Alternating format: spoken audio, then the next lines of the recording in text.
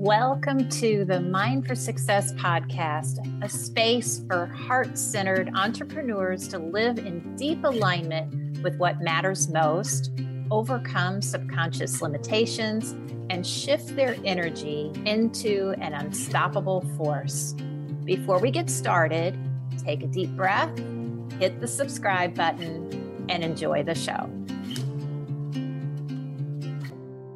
Hello, and welcome back to the Mind for Success podcast. I am your host, Kimberly Leving, and I'm excited to introduce Sheila Buswell to our podcast today. Sheila, I connected with Sheila through a friend and heard about a book she wrote, and that one of the reasons why I brought her on here. But she is absolutely brilliant. She's the CEO and co-founder of Buswell Biomedical. And her book is called This Seat for Me. Is this seat for me? Thank you. Is this seat for me? And it's a brilliant book. It resonates with a lot of people. I'll let her tell you about it. But she is brilliant. She has all kinds of things going on in the biomedical field that she's engineering and putting together. And I'm going to let her tell you about that. But I wanted everybody to meet her and to know about her brilliant book as well. So welcome to the show, Sheila. Thank you, Kimberly, or Kim. I'll just start by saying I came up with this device, the upper mobility. It's a long story there, but I'll start by telling that story. So I was in the military, U.S. Army, stationed in Bosnia, was deployed there with the U.S. Army, and I was injured in an accident. And I got a medical discharge in 2001, and I continued my education. I ended up with an MS in engineering, and I worked for a lot of great companies. But in 2018, my mom fell in Arizona. She broke her hip and she rehabbed there. But the advances in technology were kind of limited to, there are awesome advances in technology to the medical space. But if you are conducting any of the activities of daily living, like toileting, your best solution in today is the same my mom had in 2018 or the same I had in 1998, was a healthcare worker or an entourage of healthcare workers, depending on your size, would accompany you. And as we know, there's fewer healthcare workers after several years of pandemic and burnout and many factors. So I'm not a caregiver. I'm not an arson. Like when I saw my mom in this predicament of losing dignity, and when she entered that facility, when she first had the problem with her hip, she was 110 pounds. She's a tiny woman, but she left there 99 pounds because her hip was healed, but she had a lot of other infections. So I figured out how this could be solved. I've automated devices. I've automated jobs, like my career. I worked for a lot of great companies. That's what I did. But I automated this going to the bathroom, activities of daily living with artificial intelligence controlled device. So my background is mechanical engineering, biomedical engineering, but I entered into a space where it is computer engineering and business. I would ask questions and I would be challenged. Oh, is this imposter syndrome? And I didn't even know what that was. And I wanted to understand. I'm just asking questions. But when it was me asking questions, it was labeled imposter syndrome.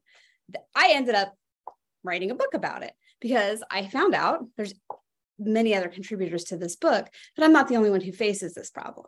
So anytime you're in an uncomfortable situation, you experience self-doubt, like anytime you're outside your comfort zone, but it gets labeled differently. And I wrote a whole book about it. So I started a business, and then in my spare, everybody who knows, as you do, that it's, you're crazy busy all the time. So in my spare time, I wrote a book anyway. And then, so anyway, the book is great. We're developing, it takes a machine learning library to develop this product, the upward mobility, and to develop that machine learning library is a whole other problem. So So tell us a little bit about more about the product, the thing that you're in development. Where I want to come back around to the book and dive into that a little bit more, but let's just kind of take this side of and dig into what you're developing. Because obviously that was inspired by the experience your mother had.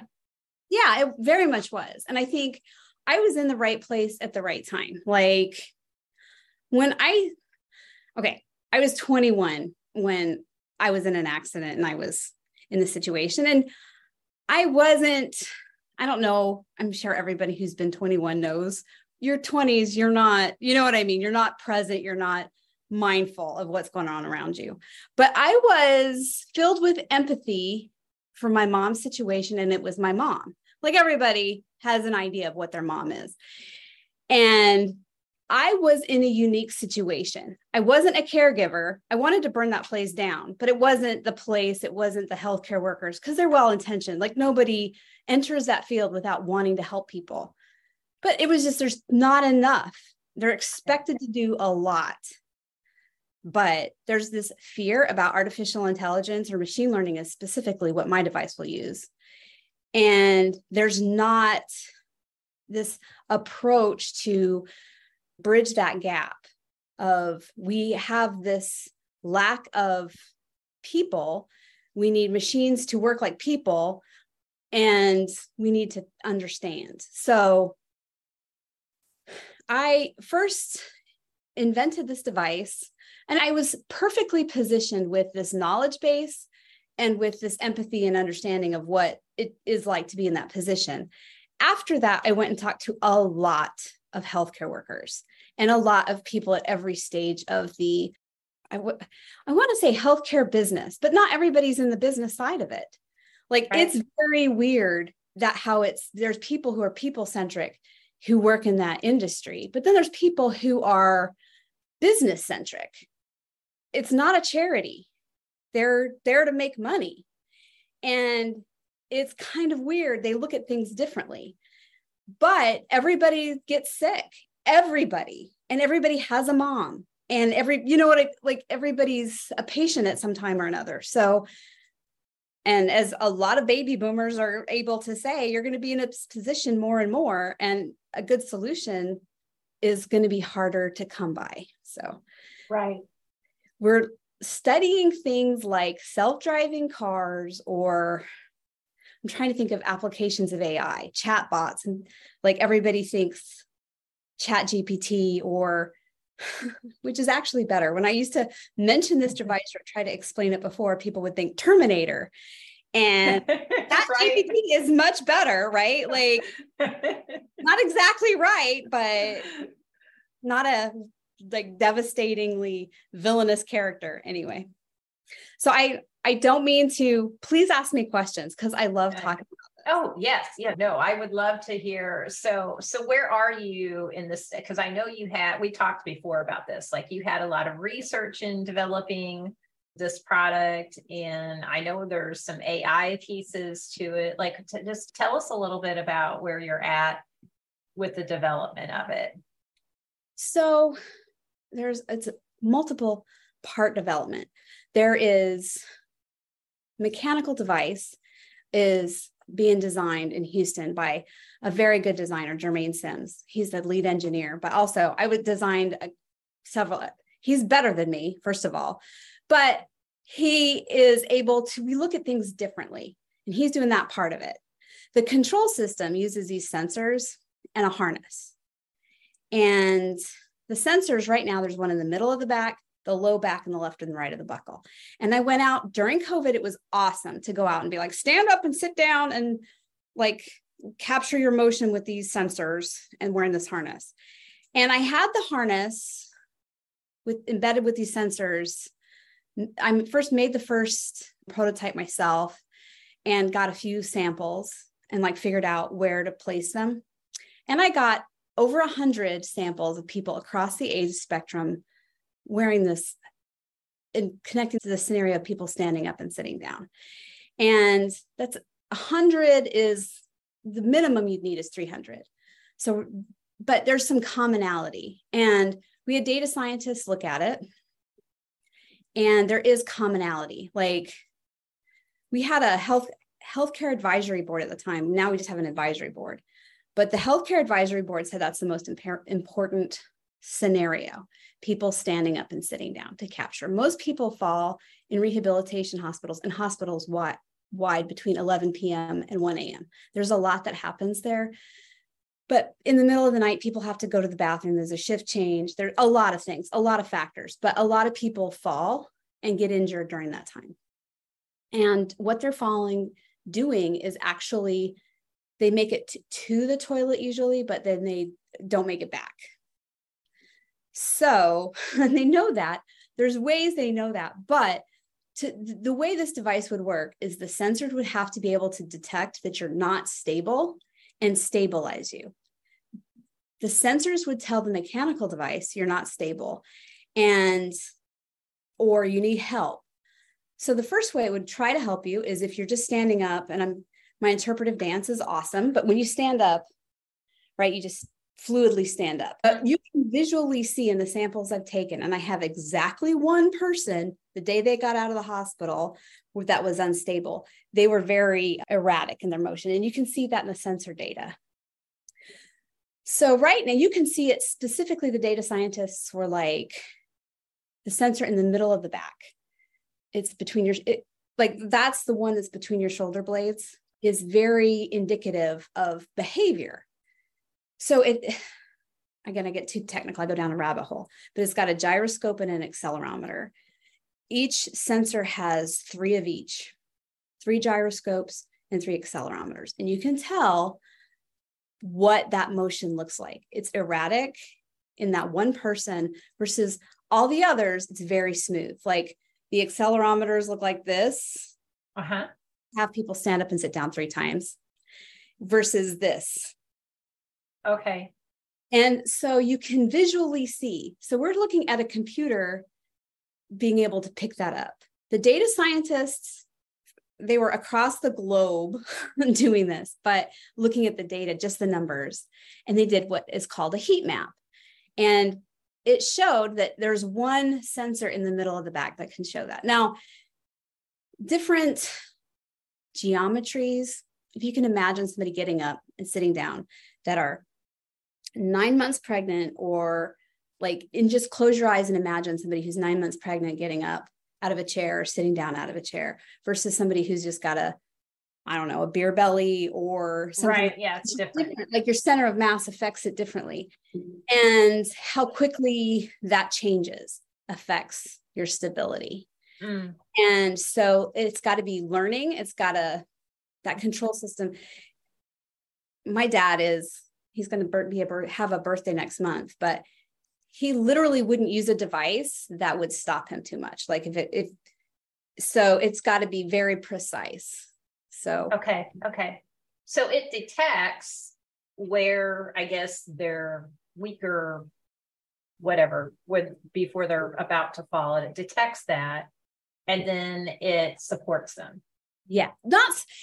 Or I'm not sure if support is the right word. But yeah, I'm not sure that support is the right word, but like a little kid, you've got kids. So you know that when they're learning how to walk, if they're stumbling, you pick them up, right? Or you help them. And the corrective action is going to be different for different people. Right. So, and I do the looking up thing, but when I'm thinking, and explaining things is not my strong suit. So please. It's okay. No, you're doing great. But when you have somebody who's unstable, like a toddler, and you just pick them up, they can regain they can figure out what to do with their legs or get them under them, and then they're fine. Or if they need more help than what the device is able to do, let's say, worst case scenario, something has happened, catastrophic, and it needs more help than what the device can give you, because the device can just help get your feet under you. And if you need oxygen or you need something else, it lets the healthcare worker know your position and what help you need. So okay. So it's smart learning. That's where the AI piece comes in. So it's actually connecting and letting someone know what's going on. Oh, there's going to be a lot of AI, and it gets complicated fast. But specifically, So the most analogous thing I'm going to say is like machine learning algorithms that are used for planting. If you want, instead of keeping track or taking a picture of all the weeds, it says, this is the plant we're planting at all the stages of growth. Is this the plant we want to keep? And is it planted where we expect? And if the answer to either of those questions is no, then they weed it mechanically. And it saves on a lot of chemicals being put in the earth. Oh, okay. So the idea of these sensors is the machine learning algorithm is going to say, okay, does this look like, and I'm using air quotes, I don't know if on a podcast that comes through, but does this look like, or is the sensor outputting what we expect normal motion to look like? And if the answer is no, then the corrective action is then. And the corrective action might be, if it's an old person, they control lower to the ground, because if their bones are like chalk, they don't want to jerk them up. Right. That has to be all. That's why upward mobility is the whole device. It can be used for like multiple people, but a harness will be needed for each person. And the device will know who's in the device by the harness. Sure. And there's how it acts and how it responds will be determined. Yeah, that makes sense. It makes me think of every time I get in my daughter's car and it remembers. Exactly. It knows, like the seat, and the seat realigns. Right. Exactly. That. Yeah. That part's not, revolutionary. Right. That's been around. Honestly, I'm pointing to my Apple Watch, but like my watch can tell if I'm outside walking my dog or if I'm walking on a treadmill, because there's a huge library it can reference. There's no library for this harness or for standing up and sitting down. There's no reference point. So once we develop that reference point, it's not like it's unheard of. Right. You're just developing the library for it. Yeah. So then it will know or prompt or know what to do next to help the person. We are talking about this for a while, but that is exactly what I'm doing. However, I'm not great at the words, even though I helped with that book, or I wrote that book, but I'm not great at the words. When I tried to explain this to my sister, she's like acted like I was asking my daughter and her daughter and her husband to like contribute to my Amway pyramid scheme. It was weird. And then it was hard too during the pandemic to go up to a young man, because I needed across the age spectrum, males and females. And young females, I got a lot of them because I am female and I got middle-aged women pretty readily. But there's no way to not be weird to go up to a young man and be like, stand up and sit down for science. It'll be great. Wear this harness. Yeah, it was weird. So let's talk about that a little bit, because on this podcast, I like to hear about the journey a little bit, like what you were going through as you were developing this. And I know the book was in the mix and that, so I'd love to hear, a little bit about that. But what was going through your mind as you were, I know you're continuing to develop it, but like what have been the best, or the ups and downs? Like what's been the biggest challenge through this? I think the biggest, just my comfort zone is totally a dot to me now. The most effective way to get specimens of people's motion, standing up and sitting down, has been to cold call. And realizing that somebody saying no or hanging up on you was going to happen. And it's just hard. It was a learning curve to get that.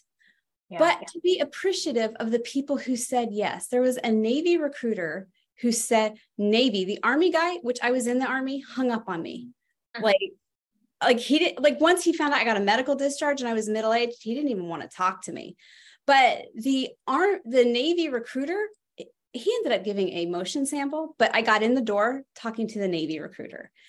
And I think that was a very valuable experience. Like, failing and figuring out, okay, what could I do better? And then it was brutal. And I talk about this in the book, to learn engineering was not the most important. What? I spent my life dedicated to product development. What do you mean it's not the most important? Anyway, those two things. Yeah. So talk about that. Tell us a little more about that, what you learned about engineering not being the most important. So I guess it was late in 2019, I had the idea for the product, and I had gone through, this is before the pandemic hit, but I had gone through several iterations, and I figured out, okay, this is how I'm going to make it. This is how I'm going to build it. I talked to all these people, but I was like, there's business structures and foundations that matter more. And I know that now.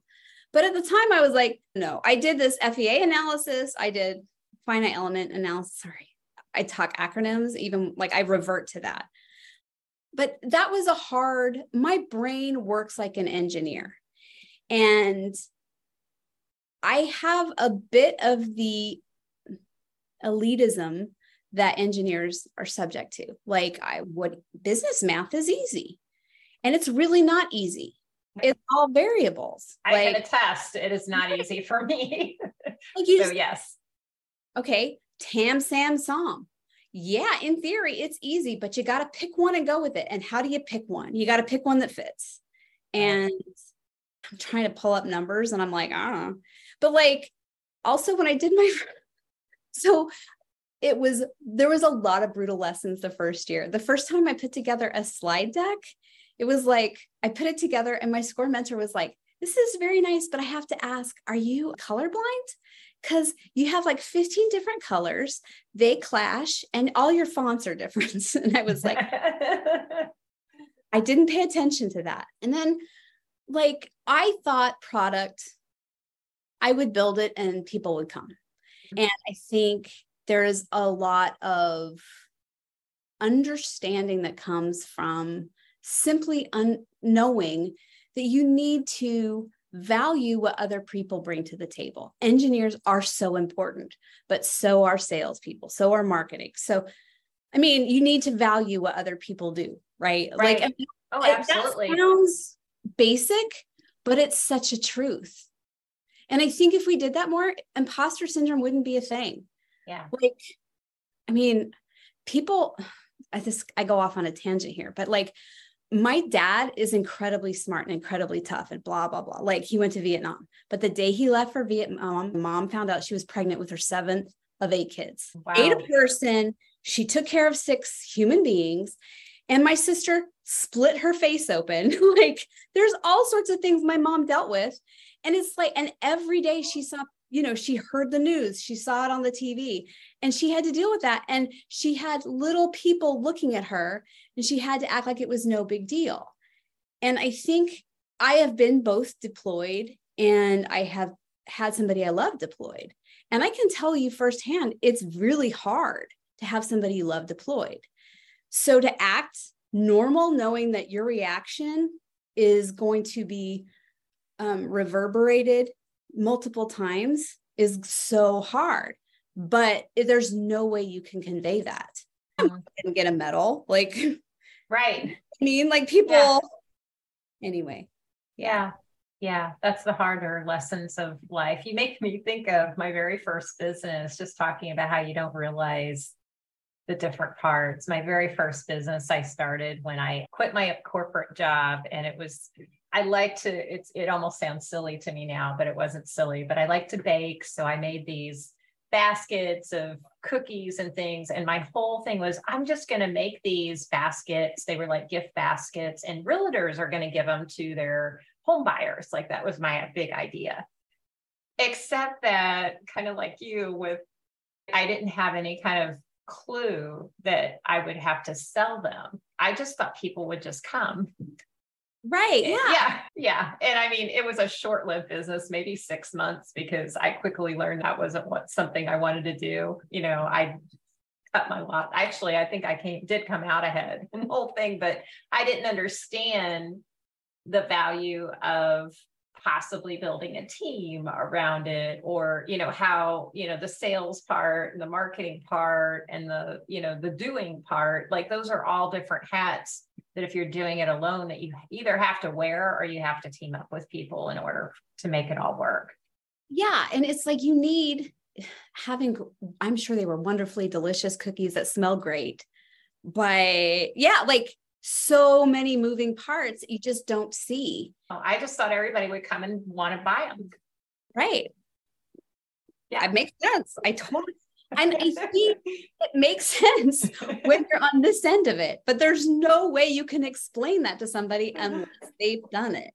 Yes. I mean, there's a lot of programs here locally. That's what they do. They explain it to people and people are like, well, I mean, I did SLU I-Corps twice where I interviewed a bunch of people and there's no person I talked to who didn't think it was a good idea and I didn't learn from it. But at the same time, I thought it's all product development. I didn't understand the business side of it. Yeah. And I think that's a really common theme with business owners and entrepreneurs in general, whether or not they're, most of the people I talk to are not engineers, but whatever it is, they get into whatever they're doing because they love it and they just want to do that thing. Yeah. They just want to do that thing. And then they think, oh, the people are just going to come. Yeah. But it doesn't work that way. Like you have to develop yourself into being sort of the CEO of it all, the orchestrator of it all. Yeah. I appreciate all the moving parts so much better. And I think the higher power that I believe in, I mean, everybody probably, but made me an engineer. And I think when there's somebody else to do the roles, my natural state is that, but that's not the role I play now. And yeah. Anyway. So let's pivot a little bit because I think it's perfect timing to tell us about your book. So, and this is part of the business side. I met and talked to, I was furious when people would be like, you have imposter syndrome. And first of all, I read about imposter syndrome and it was all about you. And first of all, my master's degree is very materials oriented. And I'm like, I don't have imposter syndrome. I know that I know what I'm about, right? Like career-wise, I don't question that. So I started writing this book thinking I knew I didn't have imposter syndrome. But the truth is, I have it, just not the stereotypical way. But I go to this entrepreneurship boot camp for veterans. And I met just really amazing people. And this is a common thing. And then I started talking to other people I knew when I came back. And I was like, oh, it's something that a lot of people face. And I thought this was a good way to tell it, but I thought it was this is a short book, but I thought it was more impactful to tell it from many different angles and many different sides. Like, for instance, I tell the story about this book includes stories from various people from various backgrounds. Like, for instance, Peter is a male nurse. And I have taken elderly people to the emergency room and they always assume the female doctor is the nurse, the male. And I've always put myself in the place of the female doctor who's assumed to be a nurse. I have never thought about how the male nurse is, how their career was affected or how they viewed themselves. And Kate Mansker talks about how she was never challenged or questioned herself professionally. She's an engineer also, until she had to travel for work as a working mother, as a new mother. And she had to get breast milk through TSA. And it's like a working mother traveling without their child, how to explain that to somebody and how there's so many layers of that's a hard thing to do, to leave your kid anyway. But then that was also a hard thing. Like, who do you ask? You ask, my husband's also an engineer, but he would have no idea. Not only would he have no idea, he'd have no idea who to ask because we don't have any kids, right? So I wouldn't have any idea. Like, there's so many layers of, what do you do? And there's a lot of ways in which that monster of imposter syndrome or self-doubt can creep up. And you look at your surroundings and you see how you fit in or how you don't. And depending on the day and depending how you feel in your job, it can sneak up on you. And it just in this book, there's 7 other people besides me. So 8 different stories of how it just affects people in different ways and how they overcome it. I mean, that's part of it, is just to offers practical solutions on how to overcome it. And there's little things that people can do every day, but there's also, it's a challenge, like every day to work and to, to overcome. And it sneaks up on you. Yeah. Personal growth is definitely a journey. Yeah. And it's not something that you can stop and start. I remember early on in my journey, I used to think, I remember looking at somebody that was at a seminar that I went to, and they had they're like, oh yeah, this is my third or fourth seminar. And I thought, oh, it must not be working for them. That's what I thought in my head. And I'm like, now I know there's just layers. People don't it's a journey. Literally, there's layers to people, and there's different things that they peel back. So there's definitely a journey. It's not all one check off the list. You learn different things because you're a different person. I've probably read Atomic Habits from James Clear like multiple times, and I get different stuff from it. Yes. Every time. Because I need different stuff from it. I'm looking for different stuff from it. I remember that it's good, but sometimes I'm totally working on developing different skills or different muscles or whatever. Yeah, we're all in different places. So it's a good point. I have a little book that I have different ones that I'll read just for inspiration in the morning. And I had been reading like the same page like over and over again. It was like probably 4 or 5 days. And then I picked it up one morning, and there was like one word that I was like, how did I miss that? And then like a whole new insight came. So yeah, I'm with you on that. It means a different thing to you. Like there's some times where it's just like, oh yeah. I don't think I'm going to say I did not appreciate my parents until I'm until I got older, right? How awesome they were. And I think that there's a lot, that analogy works in many ways. There's different things we pick up from or different things we appreciate differently. Yeah. I could have had ice cream for dinner as an adult. I never do. Right. And I thought dry wine was gross when I was 20. I totally can't handle sweet wine now. So anyway. Yeah, 100%. So tell us, what's the best way to find your book, to connect with you? Tell us a little bit about that. So my book is available in all the places, but I think the easiest is just to get on Amazon. And if you just Google, is the seat taken? Or no, is the seat for me? It's just shows up, and you can Google it and I'll make sure we have a link in the show notes too. So for those of you listening, we'll make sure there's a link there. Thank you. And you can find me by I'm on LinkedIn. I have an email that's in the book. It's sheila.buswell@buswellbiomedical.com. But I mean, and I have a Facebook and Twitter account, but the easiest way is just to find me on all the things and just Google my name and Sheila Buswell, and I'll show up. Yes.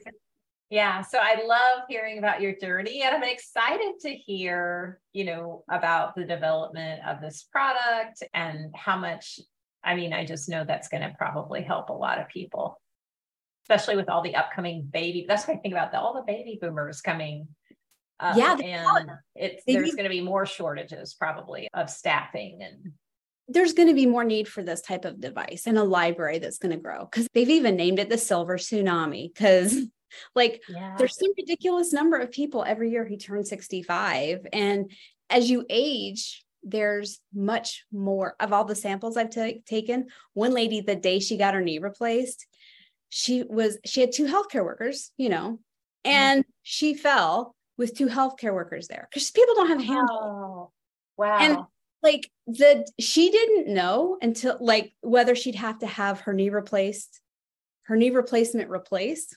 I guess that's how you put it, until it happened. And as people get older, that's going to happen more and more. And there's fewer healthcare workers.